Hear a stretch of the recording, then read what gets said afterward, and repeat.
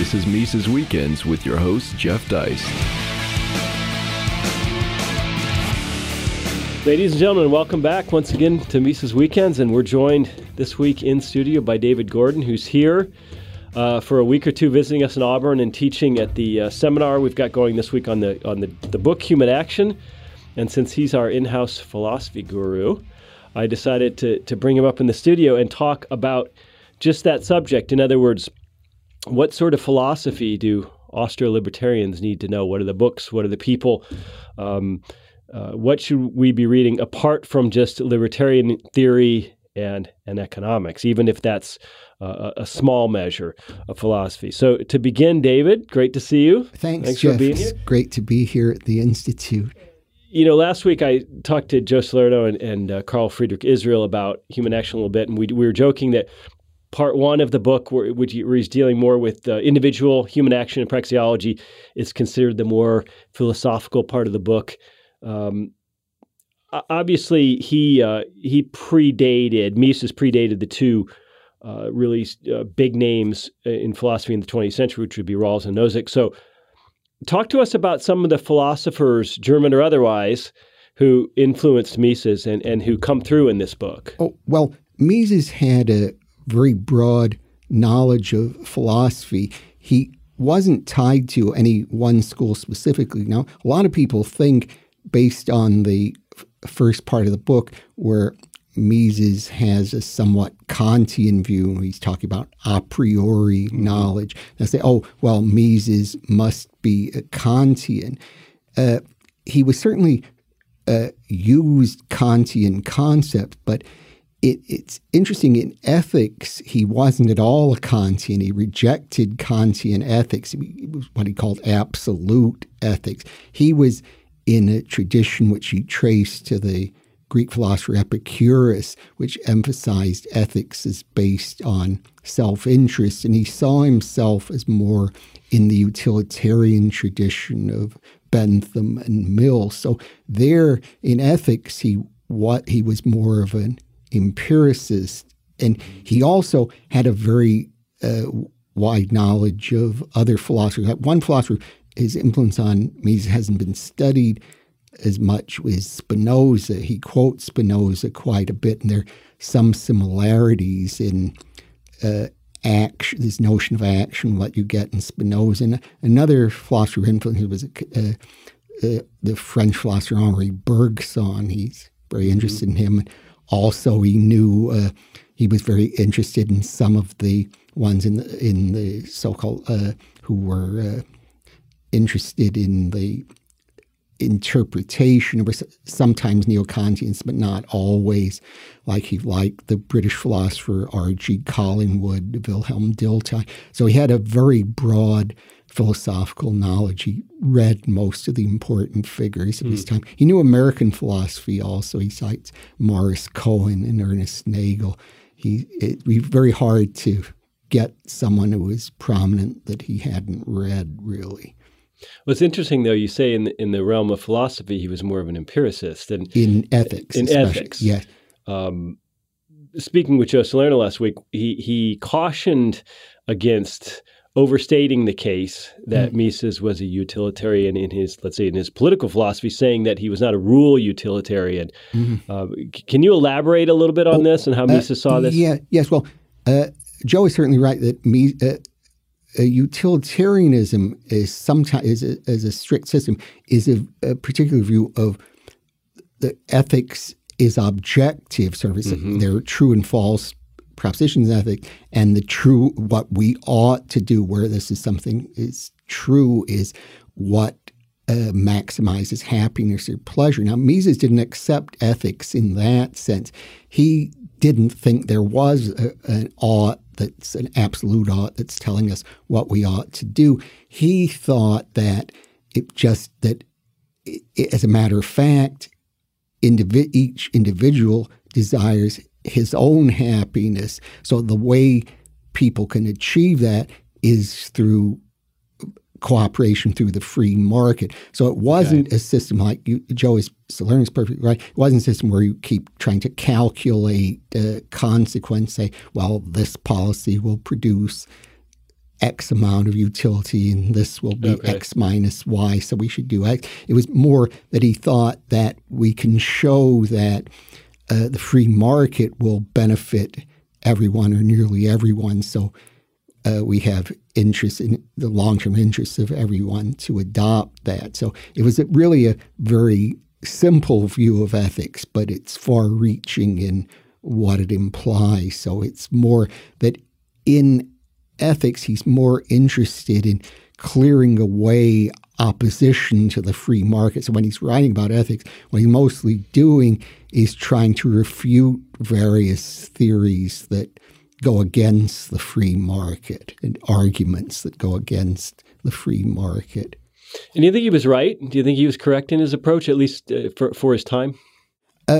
I think he was right in his rejoinders to the critics of the free market, but I would tend myself to think I would place more weight than he did on ethical judgments being true or false in a straightforward sense. And other people like Murray Rothbard, Hans Hoppe have developed views of ethics that are also at least as much free market as Mises, that don't have this what you could call instrumental view of ethics, where it's just how does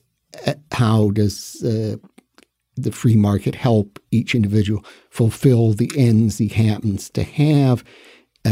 In the view of Murray Rothbard, there are goals or ends that people ought to have, and then the free market is a way of assisting those. So they come to the same conclusions, but they get there in a somewhat different way. Well, let's talk a little bit about the 20th century. As I mentioned earlier, the two big names are John Rawls and Robert Nozick. Summarize briefly for us Rawls' his theory of justice and the idea of a veil of ignorance and his overlay of an egalitarian component upon what's philosophically or ethically moral for society. Oh, well, what Rawls was trying to do, you see, in the period before his book Theory of Justice came out in 1971, a lot of writers in ethics thought that ethics was just confined, in philosophy, thought ethics was just confined to analyzing the meaning of ethical terms. They tended to be skeptical whether you could have substantive views, philosophy could have substantive views of what is the right or wrong course. So what Rawls proposed in Theory of Justice, he said, one way we might try to find out what just institutions are is we could imagine self-interested people who were deprived of any knowledge of their abilities or position in society, if they were bargaining in this condition of ignorance of their own attributes and positions. He called this being behind the veil of ignorance, what they would come up with. And the idea is, if you knew everything about yourself, you're bargaining with someone else on the basis of self-interest, then you'd try to come up with something to your own advantage. Like we could imagine LeBron James is bargaining, he would like something that emphasizes great athletic ability. But if we don't know anything, then we could get terms that were fair to everybody. They wouldn't be biased against everybody. So what Rawls came up with in the Theory of Justice, he said, well, people would agree to two principles. One would be equal liberties for everybody. And the second would be the difference principle. And the difference principle has two parts. One is that there have to be the jobs and positions are open to everyone, equal opportunities. And then inequalities have to be to the advantage of a least well-off group in society. And the basic idea there is that if some people do much better than others, it isn't because those people deserve that. Right. It's really a matter of luck. They can't say, look, I want my money. I've worked for this. you can't take it away from me. It's a matter of luck. They happen to be gifted with certain desirable attributes. So Rawls doesn't say we should have absolute equality, because that wouldn't be to the advantage of everybody. It's the advantage of everybody that the people with more abilities be able to make more than others, because then they'll work more, produce more, but the inequalities have to be to the advantage of everybody else. So what he came up with was really, there's some room for questioning about what exactly the institutions were he favored. It would be either a form of welfare state capitalism or a kind of market socialism, but it wouldn't be a free market, which he called the system of natural liberty. It would be one where you have some sort of market, but it's corrected so that people, to the advantage of those who were at the bottom.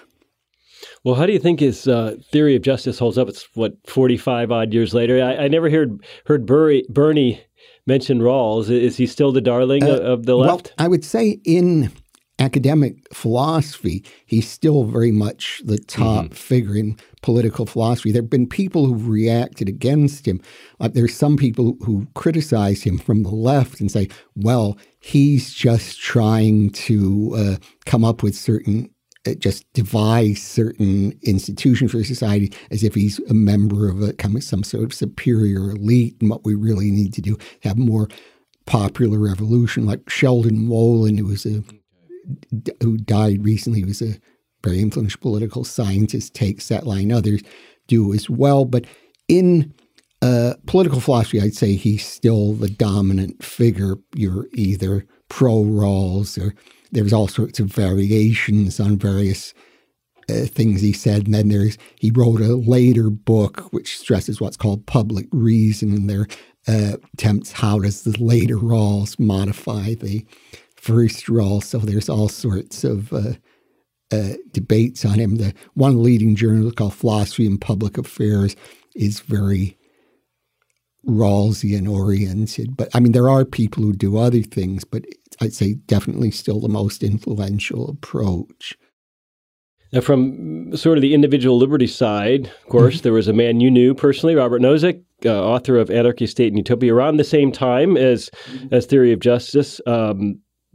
His philosophy was very different, viewing individuals as ends unto themselves. And what strikes me about this book is, even though it's philosophy, it's very much about the state in its thrust. So tell us a little bit about Nozick, how you knew him, and what he stood for. Well, I met Nozick in 1980, in April 1980. I'd gone to see him. He was a very unusual person. He was tremendously fast in argument, and he wasn't interested in just in political philosophy. He was interested in practically anything. He wrote on theory of knowledge, metaphysics. He's free will problem. He has all sorts of things. He just could absorb material tremendously fast. And you mentioned he writes a lot about the state, and one reason he did that is he met Murray Rothbard, and he was very impressed by libertarianism, although he actually didn't get along very well with Murray Rothbard personally, but he was very, very impressed by libertarianism.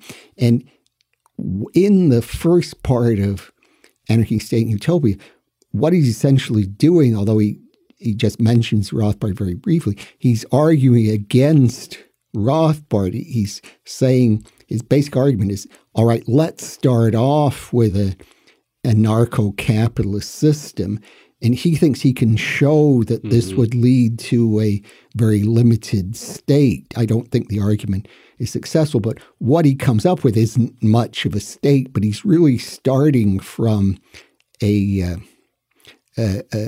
Rothbard's position. So he's thinking with him, he thinks that people have rights that can't be violated, and he believes in acquiring property in a basic Lockean way, but he thinks there are problems that the Lockean theory hasn't been fully worked out. But his basic answer to Rawls, which is there's one chapter that's on distributive justice where he responds to Rawls.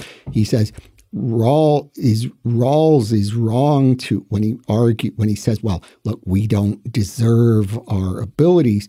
Rawls is wrong to think that in order to show we should get wealth or income, we have to show that what we get stems from sort of moral attributes that we have, so we deserve. It's enough that we can show they come from a just system of property acquisition. So Nozick favors what he calls a historical theory, which is people acquire their property on a historical process. You get the property because you justly appropriated or acquired it in gift or exchange from someone who has through some chain of transactions.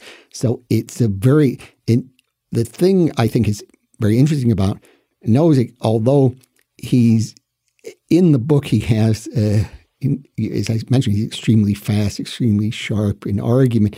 It's a very spectacular book, but the basic framework is Rothbardian in the way he's arguing for property rights. And it's just a limited deviation from Rothbard in that he favors this very minimal state as opposed to the state. So he's basically taken over a lot of Rothbard's framework, but just dressed it up a little and put in very arguments that would appeal to other analytic philosophers. And it was a very influential book, not nearly as influential as Rawls's book because it's so alien to the political views of most philosophers who were quite left-wing.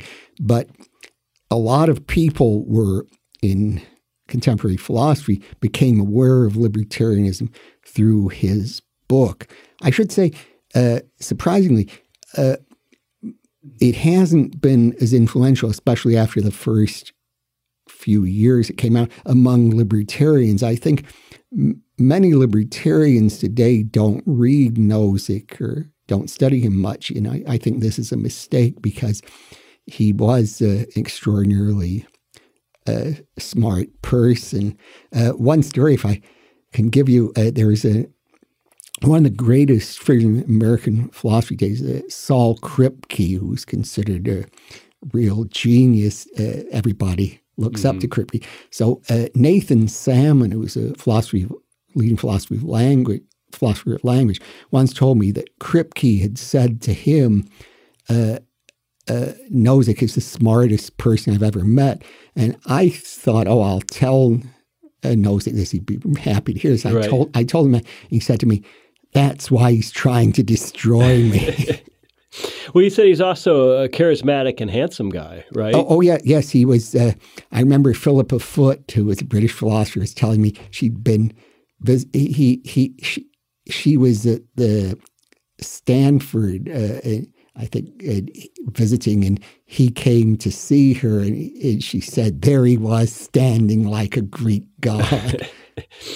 Well, so what kind of events would you have interacted with him? Where were you when you met him or saw him? I had just gone up to see him in his office at Harvard. And then I stayed in touch with him. I would sometimes visit him, when I was on trips, but I knew him pretty well over 20 years. I remember one funny story. There was a conference put on by the Mises Institute in, I think around 1986 or so, or 87, on Marxism. It was held in Cambridge, Massachusetts. So during that conference, I had lunch with Nozick, and then he walked me back to the conference center where we were having our conference, and I wanted him to come down and say hello to people, and he was hesitating at the top of the stairs, and he didn't come down because he and Murray Rothbard didn't get on so well. But I can see the picture of him standing in the stairs, wondering should he go down or not.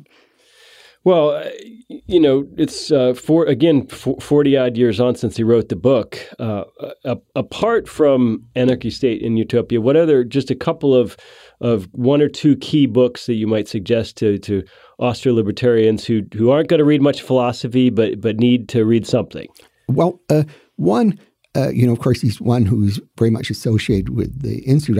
I like very much his Hans Hoppe, Ethics of Capitalism and Socialism, very good book. I think Hans is someone who, like Mises and Rothbard, has a very broad knowledge of philosophy, and he has he's emphasized philosophical foundations, and he has a lot of original ideas and interesting ideas. Now, there's a couple of philosophers, Doug Rasmussen and Doug Denial, who've written books from basically Aristotelian, Randian, somewhat Randian perspective. Like one is Norms of Liberty.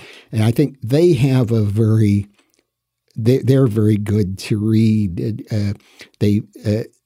One thing that Doug Rasmussen has very much stressed to me, and he's critical of some of the newer libertarian thinkers, some younger libertarian philosophers, is he thinks, and I think he makes a good case with it, a lot of the younger people neglect the basic foundational work in metaphysics, theory of knowledge, that you need to establish rights. They'll just jump in and try to deal with the contemporary controversies, but they're not doing the basic foundational work that really have to do. Now, one philosopher I like very much, but he's very much not a libertarian, but I think if you're interested in some of the other areas of philosophy besides political philosophy, is Thomas Nagel. I think very highly of him. He's one called The View. One book I like is View from Nowhere, and he has a collection, Mortal Questions, very good to read.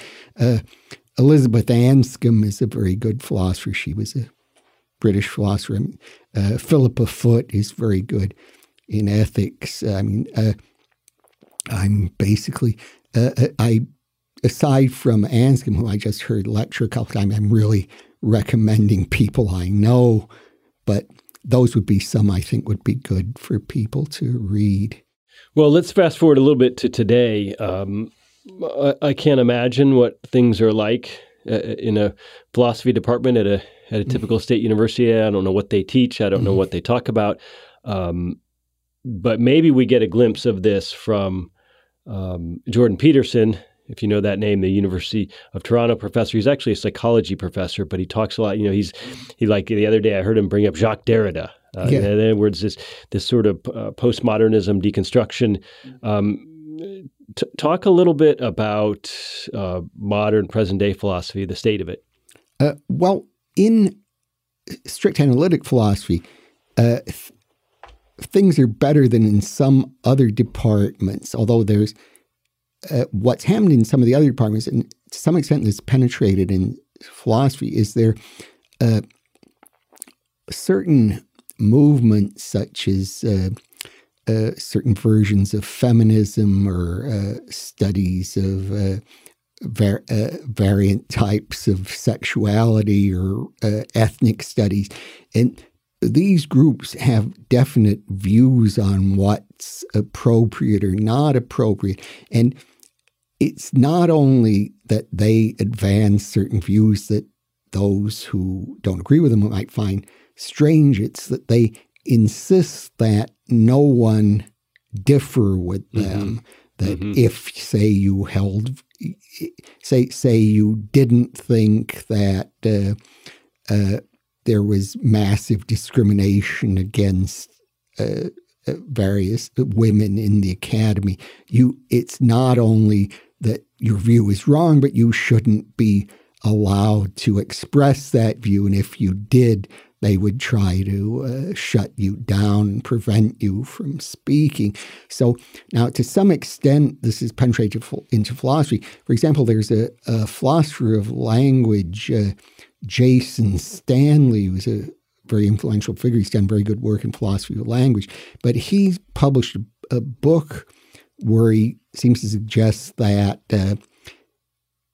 certain words, if you use certain words in discourse, that shows you're trying to unfairly influence other people. It's been carried to such an extent, say, that Sally Haslanger is another philosopher, said, if, say, people speak of mother, this is bad because it suggests that people who have given birth, say, through some non-standard biological way, aren't as good as natural mothers. So it's an insistence that people have to use a particular, not only express certain opinions, but have to use a certain vocabulary. And if you don't, it's not only that they think you're mistaken, but they'll try to stop you from saying what they think you shouldn't say. But this is across all academic disciplines. Yes. At this point. Let me ask you this: what do you think of, and have you read much Jason Brennan? I know he has a book titled, I believe, Against Democracy, which I like the sound of it. I haven't read it, but I have read a review of it in the Claremont Review of Books. Any thoughts on Jason Brennan? Oh yes, well, Georgetown professor, for those who don't know. Yes, he's a very productive person. He got his degree under David Schmitz, who's a classical liberal philosopher at University of Arizona, and who runs the top-rated political philosophy department in the U.S. He's very productive. He's written a number of books. He's quite libertarian in his views. I think he's quite smart and writes well, but he tends, in my view, he's very much underestimate Murray Rothbard. He'll publish sometimes attacks on Murray Rothbard, and he completely misinterprets Rothbard, because the way he has it, it's something like Rothbard just deduces very odd ideas just from some rigid understanding of the non-aggression principle, and he'll come up with cases like this. He says, well, supposing would somebody just, you're running from a wild animal and comes into your, needs to jump over your fence, would Rothbard say, you can't do that because you're violating the person's property? And of course, Rothbard was just writing about what is the appropriate legal framework. He wasn't trying to say, what are the principles you should use in deciding individual cases, how we should react in individual situations. He fully recognized in individual situations how you might apply the rules would vary. The point was just to establish a framework. Now, in Brennan's own work, and this is he tends to stress, in my opinion, a bit too much. How do you win an argument, or how do you persuade someone else to adopt the conclusions you want? So what he says, you have to start with certain premises, sort of very premises everyone will, the person will accept, and then draw conclusions from them that they'll find surprising. So it would seem more like that becomes more important than establishing whether your premises are true in the first place. It's more emphasizing more of a rhetorical way of proceeding. Whether the listener accepts them as true. Yeah, yes. I mean, he'll say something like, and there's another philosopher, Michael Huemer, who's very good, has a similar approach. Like, one thing they would say is something like this. Okay, supposing there are certain drugs you think people shouldn't use, you think it's wrong, say, for people to use heroin, would you think you have the right to lock people up in a cage because they're using those drugs? And then they'll say, well, if you say no, then why would you think the state can do that either? And I think that's a good argument, except a problem with it is, if you say that, people might say, oh, no, I wouldn't have the right to do that because that's the job of the state to do that. So if you say a problem with that way of proceeding and kind of just going just by individual cases is somebody could just not come up with the same judgments about the cases as they do. Or another problem is somebody could say, okay, these are the conclusions you draw from the cases, so I'll go back and revise my views of the initial judgment. And I mean, they're aware of that problem, but I don't think they really solve it as much. And I tend to think that if people that, while there's certainly people like Brennan is certainly worth reading, it shouldn't be to the extent of neglecting the really outstanding figures like Rothbard. I think even Nozick, I mean, Brennan respects Nozick, but I mean, Nozick is, I mean, really was one of the outstanding philosophers, and I think that's the people you need to be concentrating on. Sort of these are more figures who are who are not, in my view, as significant as the previous generation. Well, David, with that, we're out of time. Thanks so much for joining us, and ladies and gentlemen, have a great weekend. Subscribe to Mises Weekends via iTunes U, Stitcher, and SoundCloud, or listen on Mises.org and YouTube.